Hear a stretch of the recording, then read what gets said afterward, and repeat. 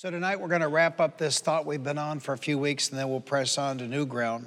We've been talking in the last few weeks about building your own faith. God wants you to have your own faith. Thank God for the laying on of hands. Thank God for the anointing of oil. Thank God for the prayer of agreement. Thank God for all of it. But it's a good thing to develop your own faith and to come to a place where actually you have faith in your faith. Jesus answering saith unto them, have faith in God, for verily I say unto you that whosoever shall say unto this mountain, be thou removed, and be thou cast into the sea, and shall not doubt in his heart, but shall believe that those things which he saith shall come to pass, he shall have whatsoever he saith. Therefore I say unto you, what things soever you desire, when you pray, believe that you receive them, and ye shall have them. Now tell your neighbor, that's for whosoever. Tell the neighbor on the other side, that's for whosoever. Which means that we can walk at a level maybe we have not been walking at. There's a place in God maybe we have not come to yet. And I don't know about you, but I want to get there. The problem is this building faith can only be done one way, and that is by taking action on the Word of God. Every time you take action on the Word of God, your faith gets stronger. And we've been saying in these days that the power of God is in the Word of God. And it's only as we take action on the Word of God that we can build our faith.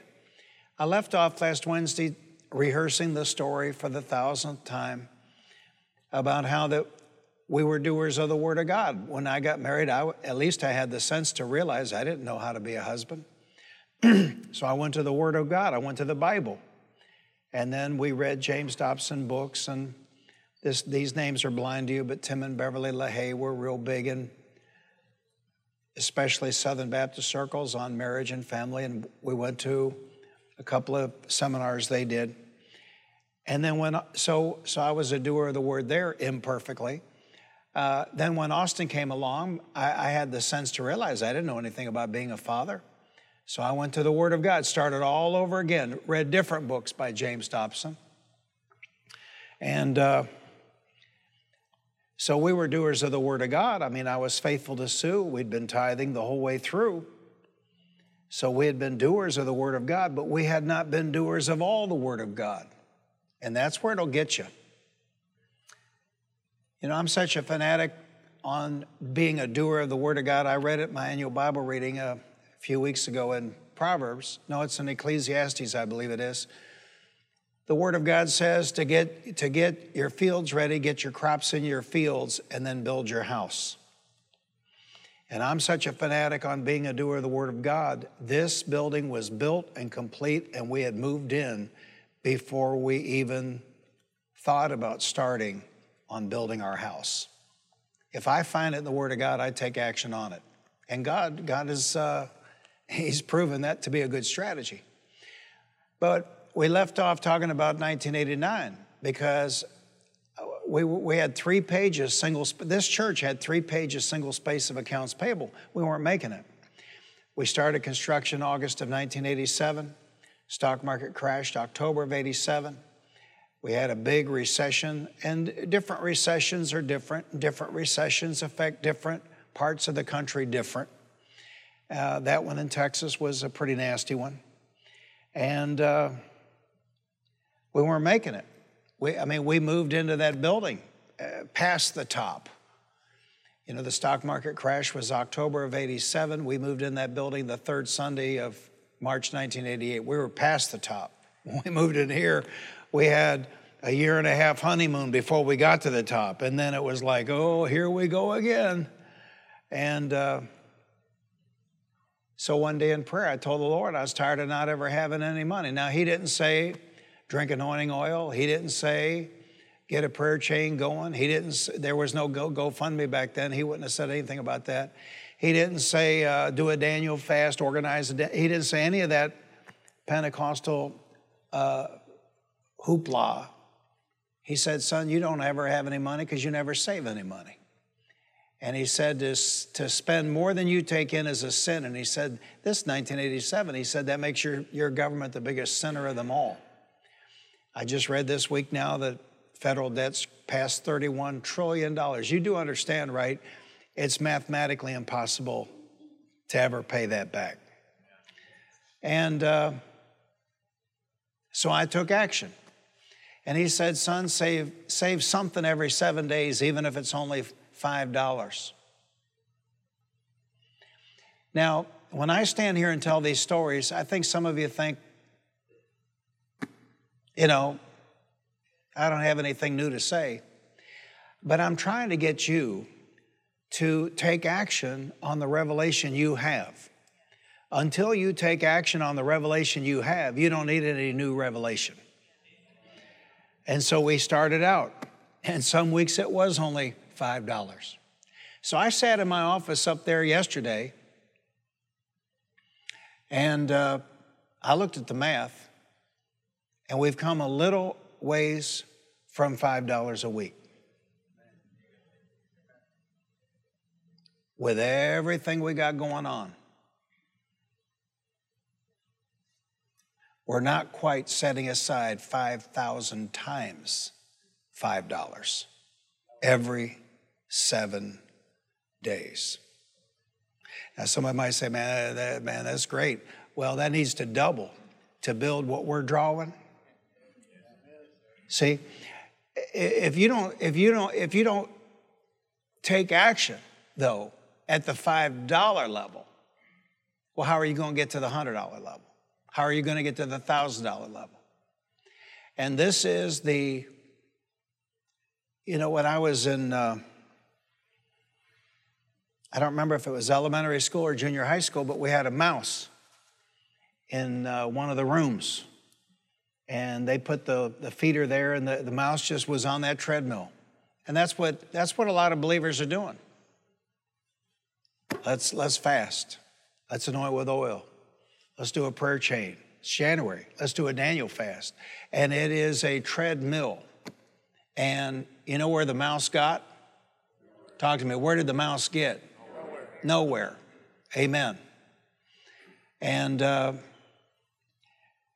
Deuteronomy 30:14, let's go there. But the word is very near you. It is in your mouth and in your heart, that you may do it, that you may do it, that you may do it, that you may do it. Not think about it, that you may do it. The that's King James New International Version says, no, the word is very near you. It is in your mouth and in your heart, so you may obey it, so you may obey it, so you may obey it. In my annual Bible reading, I'm in Jeremiah, and I don't think there's a book of the Bible that has more to say about America in 2022 than the book of Jeremiah. It's horrifying. And it's interesting because both in the book of Nehemiah and in the book of Jeremiah, Nehemiah says, and then God says through Jeremiah, you're just making this stuff up out of your head. In other words, these prophets, these false prophets. And one of the things in Jeremiah's day that they were prophesying is that Nebuchadnezzar would not invade, that Jerusalem would never be conquered, that the city would not fall. And, they were saying peace, peace, when there was no peace. And, of course, none of it came to pass. Just making stuff up out of their head. They call it the prophecy camp now. And I'm embarrassed. I'm embarrassed. Really, I'm embarrassed. Because when people get off the word, you understand it doesn't matter what they go to, they're off. And this whole thing of prophecies, nonstop, they don't come to pass. If somebody said something came to pass, like I stood up here, Holy Week Revival 2020, and made some unbelievably bold pronouncements. It came to pass. In fact, I forgot what service it was, but in one of those services in 2020, I said, if this church isn't paid off by the end of the year, you can take me out in the parking lot and set me on fire. That's crazy. I said, that's crazy. Well, Pastor, you knew we wouldn't do it. It's still crazy because once it's on the tape, it can be looked at.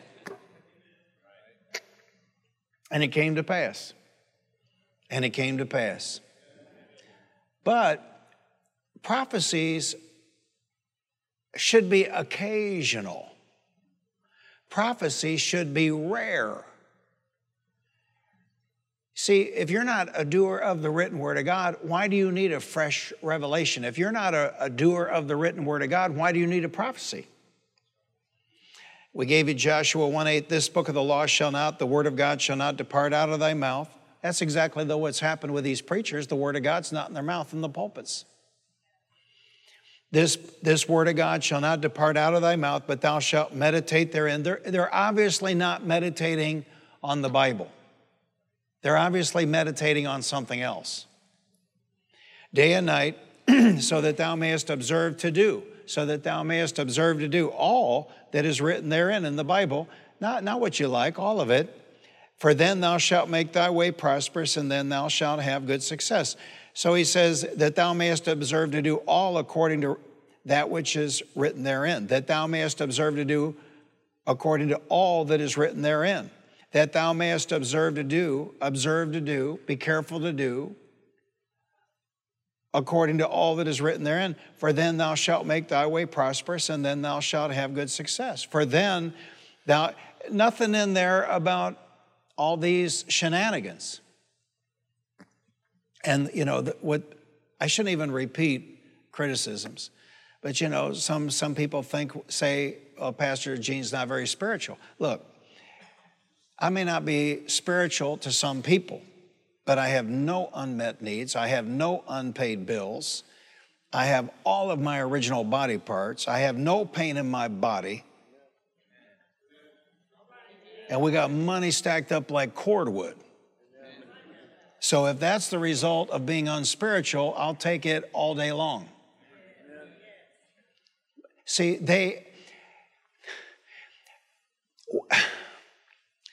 one of the Niebuhr brothers wrote a book. It really influenced me in seminary, Christ and Culture. And the basic thesis of the book was this: should the culture be influencing the church, or should the church be influencing the culture? And what we see going on is the opposite of what should have happened. Instead of the church influencing the culture's influencing the church. So in the world, they call it virtue signaling. And so somebody could be a crackhead, somebody could be a woman molester, somebody could be a child abuser, but as long as they virtue signal, as long as they have all the correct opinions, they are deemed by this culture out here to be a good person. And that's in the church. In other words, we're not talking about fruit. If pastors appear to be empathetic, if pastors appear to be, I don't know. Well, then they're a good pastor. Well, really? Listen. If you can't find 5 people that have been healed of cancer in the church you're attending, you ought to get the heck out of there.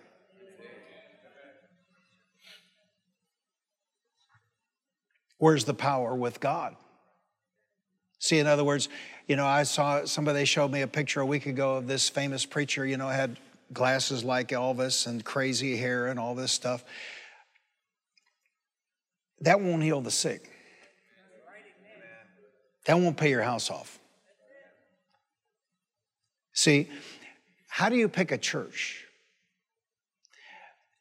The church you would go to if you had a child extremely ill is where you ought to be 52 weeks a year.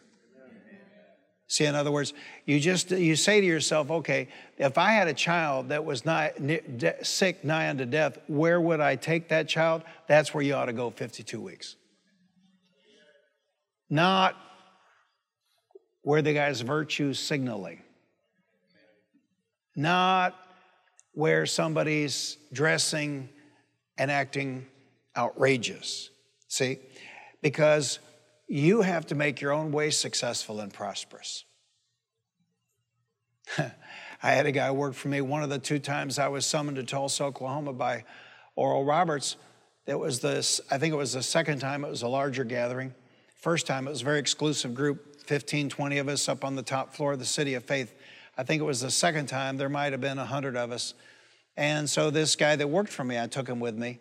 And so, I'm ready to go. Let's go, let's go, let's go. And because it's over. And he's talking to this guy and talking to that guy, talking to somebody else. And so he gets done talking, and I said, you don't get it, do you? He said, get what? I said, ain't nobody here going to help you. See, that's why you got to build your own faith.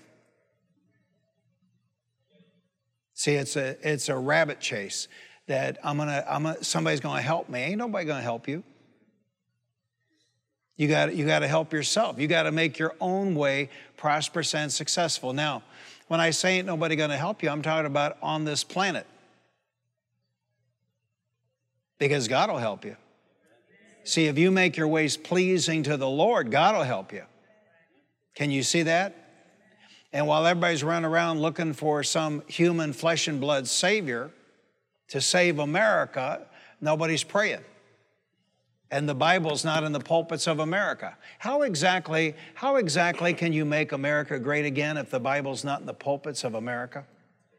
How exactly can you make America great again when from the top down it's just a sin city? And I'm not just talking about this guy, I'm talking about the last guy. You can't make America great again if America's immoral. Can you see that? See, well, but Pastor, you're coming to moral conclusions based on the Word of God. Well, I'm just imitating my daddy. And there'll come a point, we're going to stand there at one of the two judgments, and guess what he's going to go by when he judges us? This right here. He's not going to go by the woke whatever. He's going to go by the Word of God. Now, here are the most important words you may have ever heard. The power of God is in the Word of God, and it's only as we take action on the Word of God that we build our faith. And this is what I've learned is as I take action on the Word of God, He blesses the work of my hands.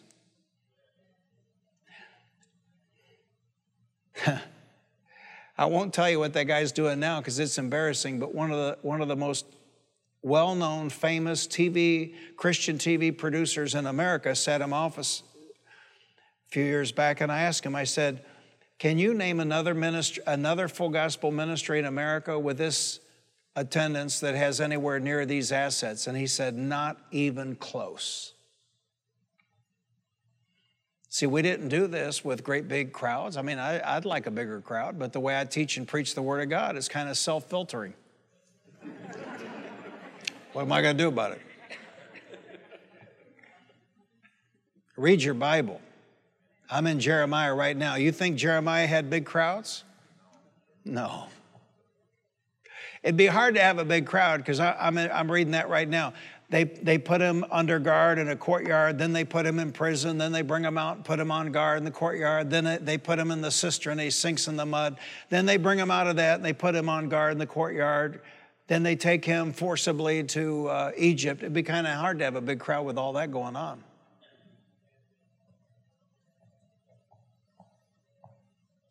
It's about the Word. It's all about the Word. And the church in America has let go of this. Let's go to, and this ties into what we've been dealing with on Sundays. 1 John 2, 3-5. We know that we have come to know Him if we obey His commands. I mean, I'm in Jeremiah in my annual Bible reading, and I mean over and over and over. It's nearly on every page. You wouldn't obey, you wouldn't obey, you wouldn't obey, you wouldn't obey. And that's why all this devastation has come upon you. You wouldn't obey. Listen, they were so rebellious. Now, this is not in Jeremiah. This is in 2 Chronicles, but it's referenced in Jeremiah.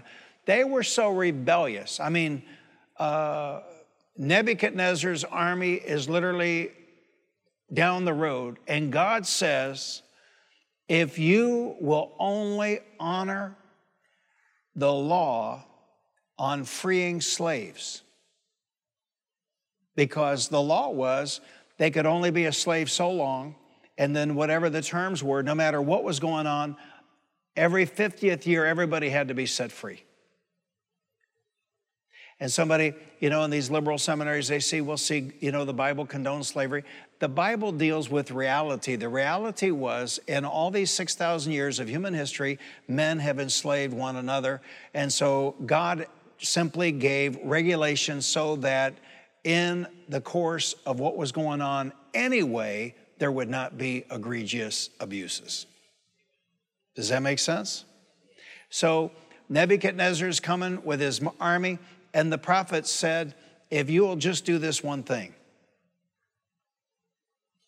just turn the slaves loose. And so they said, okay, and they released all the slaves, and a day or two later they said, no, we don't want to do that, and they gathered them all back up and enslaved them again. It's amazing. And within weeks then, Jerusalem fell, and they were taken into captivity in Babylon. Now, we can't relate to it in 2022, but all these great things, you go to Europe, you look at all this stuff, you think, wow, well, it was all built with slave labor. The Colosseum and things like that. So in those days, what would a slave represent? Talk to me, what would a slave represent? Money. See, at the end, they wouldn't obey God on money. Let alone, how about mercy? How about compassion? How about all these other things? People get committed. People get committed. And let me tell you what, you need to be mindful that the world has changed, and, Sue and I were talking today about the doctor that had a practice next to McDonald's across from my dad's Ford dealership. He was a wonderful man, but those days are gone. These people are just interested in making their yacht payment. We have an RN, and she quit where she was working partially because she was expecting, but also she couldn't take it anymore because the new doctor in her department diagnosed every woman that came in the hospital as preeclampsia. Every one, every single one. This is statistically impossible. Are you hearing me? We faced this with one of our grandchildren, a diagnosis. See, that would have been who knows how much money, and then created all kinds of ongoing issues. So you can't trust professionals. And I wish to God you all would stop picking lawyers based upon some Christian's recommendation. That's how you really get messed up. Attorneys should be chosen for their street cred. And if you need an attorney, you need the toughest blankety blank attorney in the office. We have a friend whose grandson went to prison because he used a CPA as an attorney. Amazing. I don't know why. Was it a Christian thing, or was somebody trying to save money? I don't know why. But if you need an attorney, I'm not talking about to do a real estate transaction. I mean, I'm saying if you need an attorney, you don't ask somebody making $35,000 a year, has the Holy Ghost given you a name for an attorney?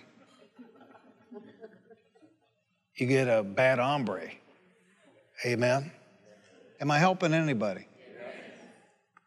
And when you go to a doctor or an attorney and you catch them lying to you, don't be impolite, just move on. The last thing you want is a doctor working on you angry.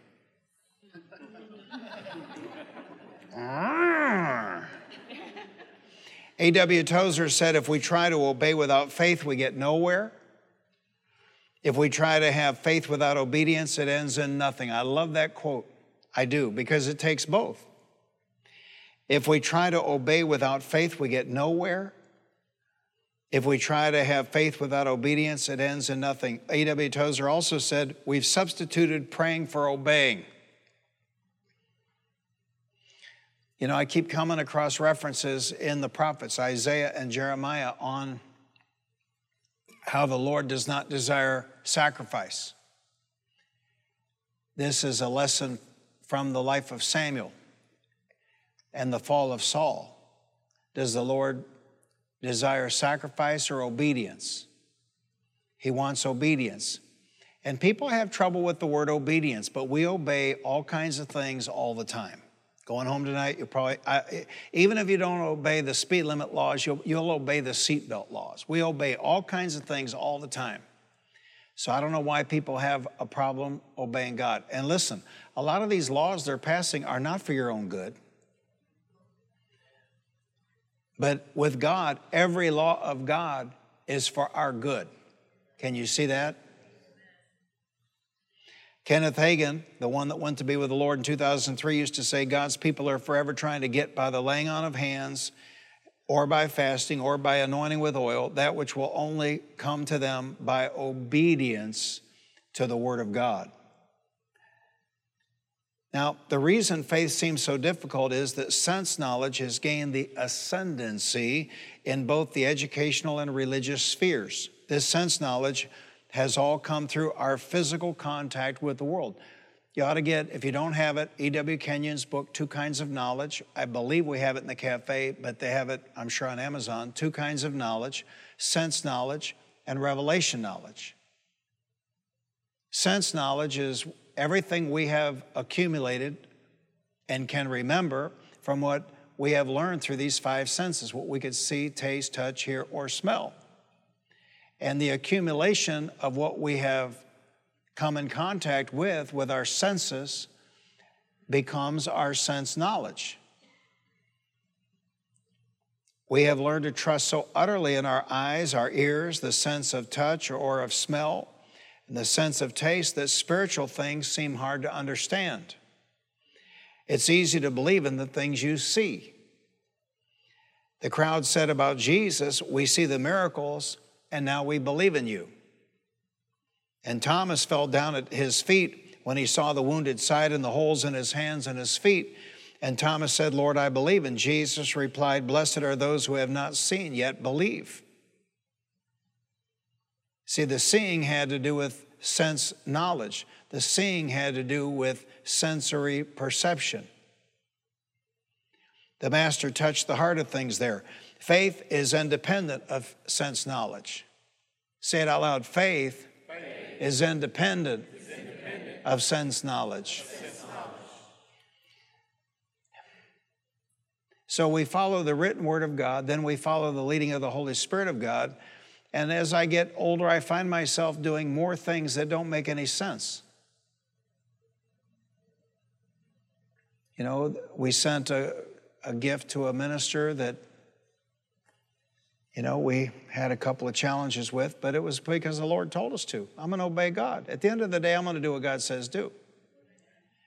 And then it was only a couple of years later I realized why He had me do that, because I'm believing God for Faith Christian Center to have 100-fold on that money. So I'm calling that guy's name every day. Every day, every 24 hours, I'm taking that guy's name to the Lord in prayer. So He does things for reasons maybe we don't understand. But as we are doers of, first of all, the written word of God, and then doers of the leading of the Holy Spirit. Well, like I gave the example, He said save something every 7 days, even if it's only $5. Well, fast forward, what is that, 33 years? Well, now we're saving almost 5,000 times $5. Every 7 days. Every 7 days. So it's when we take action on the Word of God that we build our faith. And listen, by the way, when He said that to me, what evidence in the sense realm would I have had that what He was telling me was true? Could I see it, taste it, touch it, smell it, or hear it? Even the hearing was not with my physical ears, it was with my spirit man. And so some of you are looking at me a little quizzical. When a voice inside of you speaks to you, you take what that voice says to the written word of God. Does what you just heard line up with the written word of God? So when I heard that in 1989, son, you never have any money because you never save any money, because of the annual Bible reading, I knew that saving money was all through the book of Proverbs. See, I didn't have to double check it, I knew. But sometimes the Lord may say something to you and you got to, look it up. Does that line up with the written word of God? I mean, if you wake up tomorrow morning and a voice says it's okay for you to divorce your wife and get another one, that's not the Holy Spirit of God, because that doesn't line up with the Word of God. You see where I'm coming from? So the priority is the written Word of God, the Bible. But when this Spirit of God, now when I was a young man, I'm going to go down a path I don't want to go down. When I was a young man, I couldn't tell the difference. Is this my spirit man or is this the Holy Spirit? As I've gotten older, I can almost always know which it is. A lot of times, ideas come to me. And, is it the Holy Spirit or is it my spirit man? See, your own spirit man has access to sense knowledge, but your spirit man, recreated but made strong in the Lord by taking action on the Word of God, has insight your natural mind does not have. So it could be the Holy Spirit of God. It could be your own spirit man speaking to you, giving you an idea, telling you to do something. See, your own spirit man can speak to you to ask somebody's forgiveness simply based on the written Word of God. That's the thing to do. But it could be the Holy Spirit speaking to you. And the Holy Spirit does not speak to your big toe. The Holy Spirit does not speak to your ears. The Holy Spirit does not speak to the muscle in the center of your chest that pumps blood. The Holy Spirit does not speak to the organ of your body called a brain. The Holy Spirit of God speaks to your spirit man. And that's why the unsaved man neither knows nor can understand what we're talking about tonight. Now, the Lord's giving me a little side journey right there. The unsaved man does have the vestiges of the spirit man within him, even though it is dead or dormant, and it is called conscience. But anybody in law enforcement knows there are people out here and they have seared their conscience as with a hot iron, and they don't have a conscience anymore. And they can do heinous things and not feel any sorrow or regret. But in a person, let's say, raised in a home with a good mother, good father, they ought to have a conscience. That doesn't mean they're saved. It is the vestige of Adam in them, unsaved, unregenerate. It is the dormant or dead human spirit. We call it a conscience. But when you're born again, God by His Spirit comes into you and makes your spirit man alive.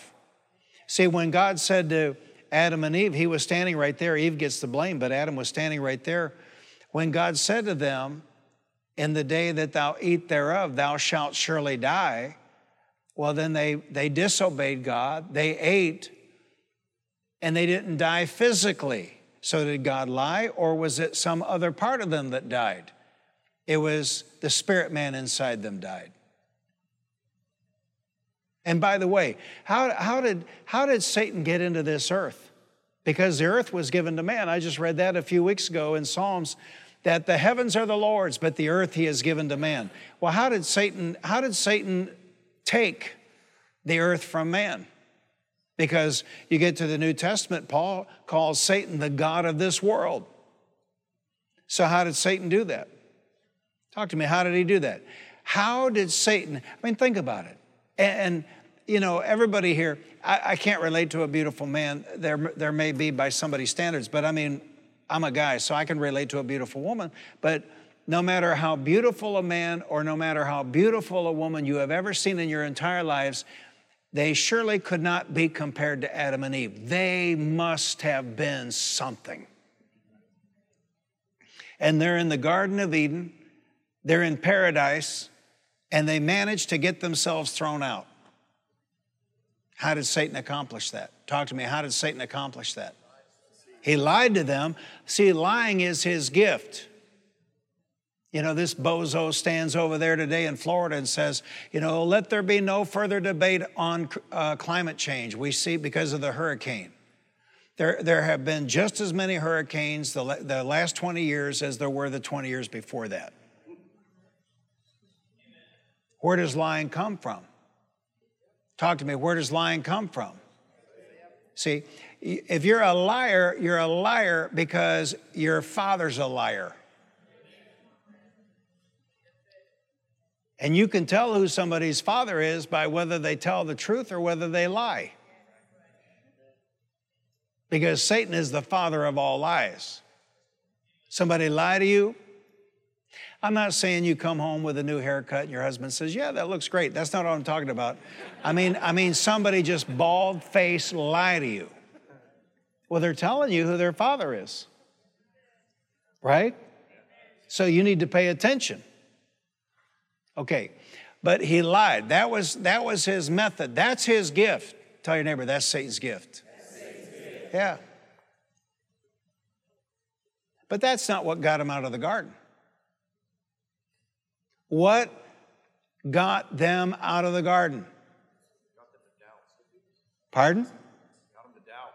Did God say? No, you can doubt in your head, but you haven't crossed the line. What got them out of that garden? They disobeyed.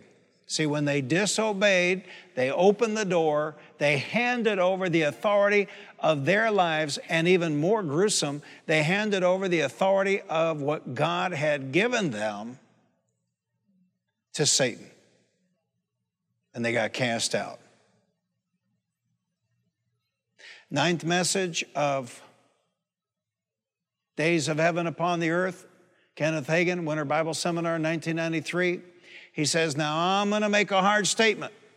And if you have a problem with it, he said, that's your problem, not mine. But he said, all of our troubles we have brought upon ourselves. See, we want to think it's Satan, it's the government, it's whatever. No, because we open doors. And every time we're not a doer of the Word of God, or worse, every time we violate the Word of God, we open a door. And let me tell you about this one. You open the door, he's coming in. He'll come into your home, he'll come into your body, he'll come into your mind, he'll come into your children. He's coming. So the most effective way we've ever found to keep him out and at bay is to be a doer of the Word of God. Was that Sunday or a week ago Sunday, the Lord spoke to me about Psalm 1. Psalm 1. It's monstrous. Okay, so let's just use that as an example. Look at Psalm 1. Blessed is the man, he's what? Blessed is the man who does not walk in the counsel of the wicked. So if you're the kind of gal that goes to happy hour and talks to 3 divorcees about how to handle your husband, well, you're not going to be blessed because you're walking in the counsel of the wicked. Or stand in the way of sinners, hang out with sinners. I mean, that would seriously curtail fellowship, right? Or sit in the seat of mockers. Somebody that's always got something negative to say about some preacher. Somebody that's always got something negative to say about, we had a family leave here years ago just because Austin mentioned the name Joel Osteen. You know, the Osteens are friends of ours. They've been friends of ours for a long time. And listen, I just mentioned Joel Osteen. If you want to leave over that, fine. Is he perfect? No. Am I perfect? No. Is he as great as his daddy? No. But, he's doing a great work. He's winning people to Jesus. Keep your mouth off him. Amen. Don't be a scoffer. Tell your neighbor, don't be a scoffer.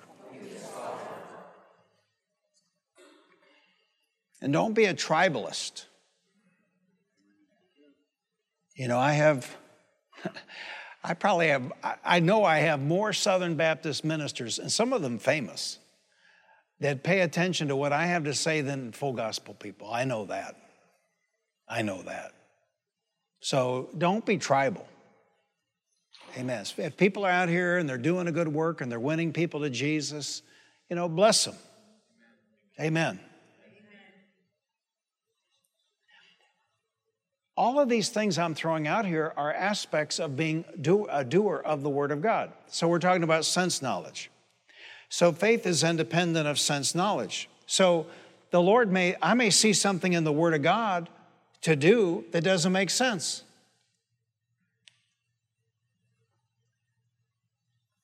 The easiest example is tithing. There's a man here tonight, I saw him earlier, and he wrote the greatest testimony. You know, he was a drug addict for 31 years, no telling how many women, no telling how many marriages, no telling.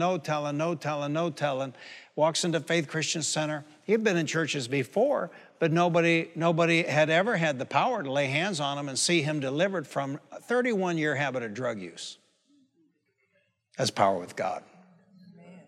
And then it took him a couple of years later to start tithing. But then he says in his testimony how God had blessed him since he started tithing. He said, give up tithing? No way. Amen. See, but that's somebody who hit the wall. See, a lot of times we win these people to the Lord and they've lived a hard life and they're actually better doers of the Word of God than goody two-shoes who's been in church their whole life. That's right, amen. Because those people that have hit the wall, they know that they've tried everything out there in the world and they know it's empty. And they know there's no power to it. Right. But if you'll be a doer of what God says to do, well, then your life will pick up power, pick up steam. I'm going to close here in a second. Austin's sitting on the edge of his chair. I'm aware of that, but I'm going to press on. The antagonism of the scholastic world to the revelation called the Bible is that the Bible demands faith. That's the problem. The Bible demands faith in things the senses cannot comprehend. Listen to what I'm saying. I'm going to wrap it up. The antagonism of the scholastic world to the revelation called the Bible is that the Bible demands faith in things the senses cannot apprehend. But so-called science is doing the exact same thing now.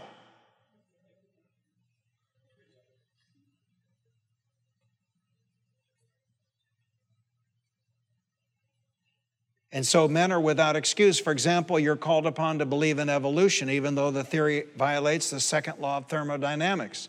All processes manifest a tendency toward decay and disintegration with a net increase in what is called the entropy or state of randomness or disorder of the system. This is called the second law of thermodynamics.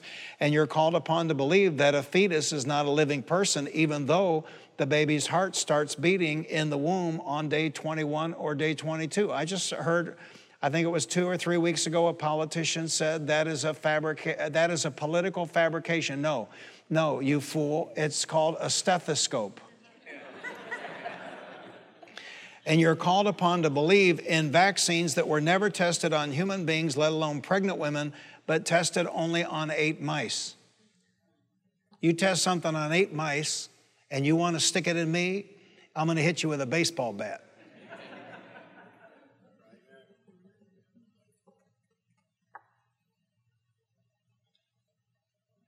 And you're called upon to believe that boys can become girls and that girls can become boys and that boys can menstruate and have babies and that men can lactate.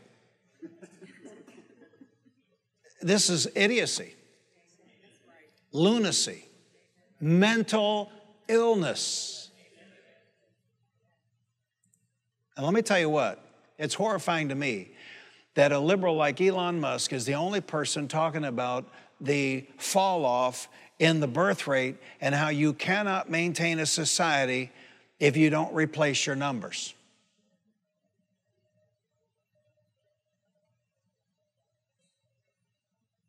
And all of this is a war on children. You read about it in the book of Genesis. There's enmity between the snake, the serpent, Satan, and the seed of the woman. And every time they do these things to these children, they are destroying the possibility of them having life beyond their own.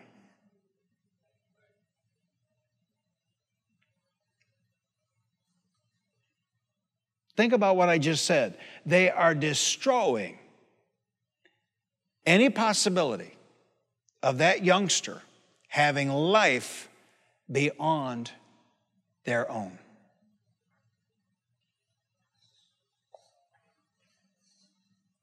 It's madness. It's all madness. The world has gone insane with sin. And you're called upon to believe in the goodness of man. Even though murders, kidnappings, carjackings, and violent crimes are at all-time highs in these United States. I mean, the state of Illinois has passed a law coming up in January. You can carjack, kidnap, second-degree murder, and there's no bail. This is insane. This is insane. This is insane. The district attorney of Dallas, George Soros guy, as soon as he got in office, said they would no longer prosecute carjackings. This is insane. And listen, this is a violent crime. A carjacking is a violent crime. And only, where do carjackings happen? In third world countries. That should tell you everything you need to know. So I say, since it's all gone to heck anyway, this is where I wanted to get to. Since it's all gone to heck anyway. See, in other words, if science is gone, California just passed a law that if you disagree with Pfizer, they're going to pull your medical license. So that's good news for us because all the good doctors will probably be moving to Texas.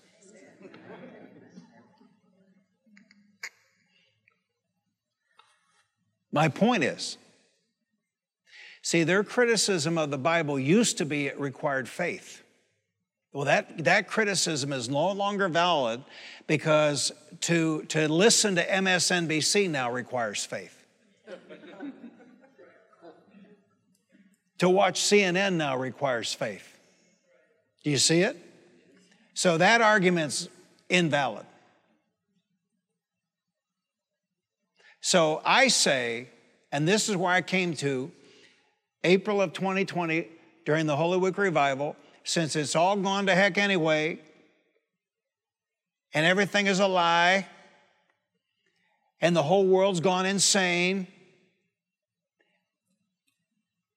and we have perverts in power, why not just throw caution to the wind and go all in with God and believe God and believe the Word of God and let the chips fall? Amen. Can you see it? Amen. Because they are insane with their depravity.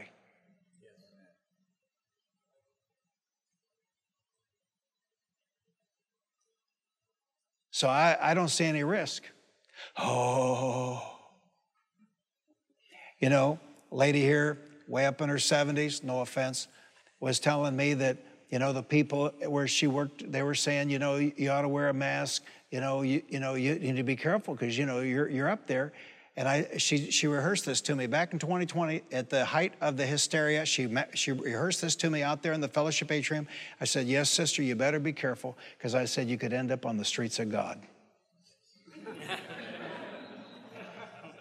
So, brothers and sisters in the Lord, where is the risk in believing God? Amen.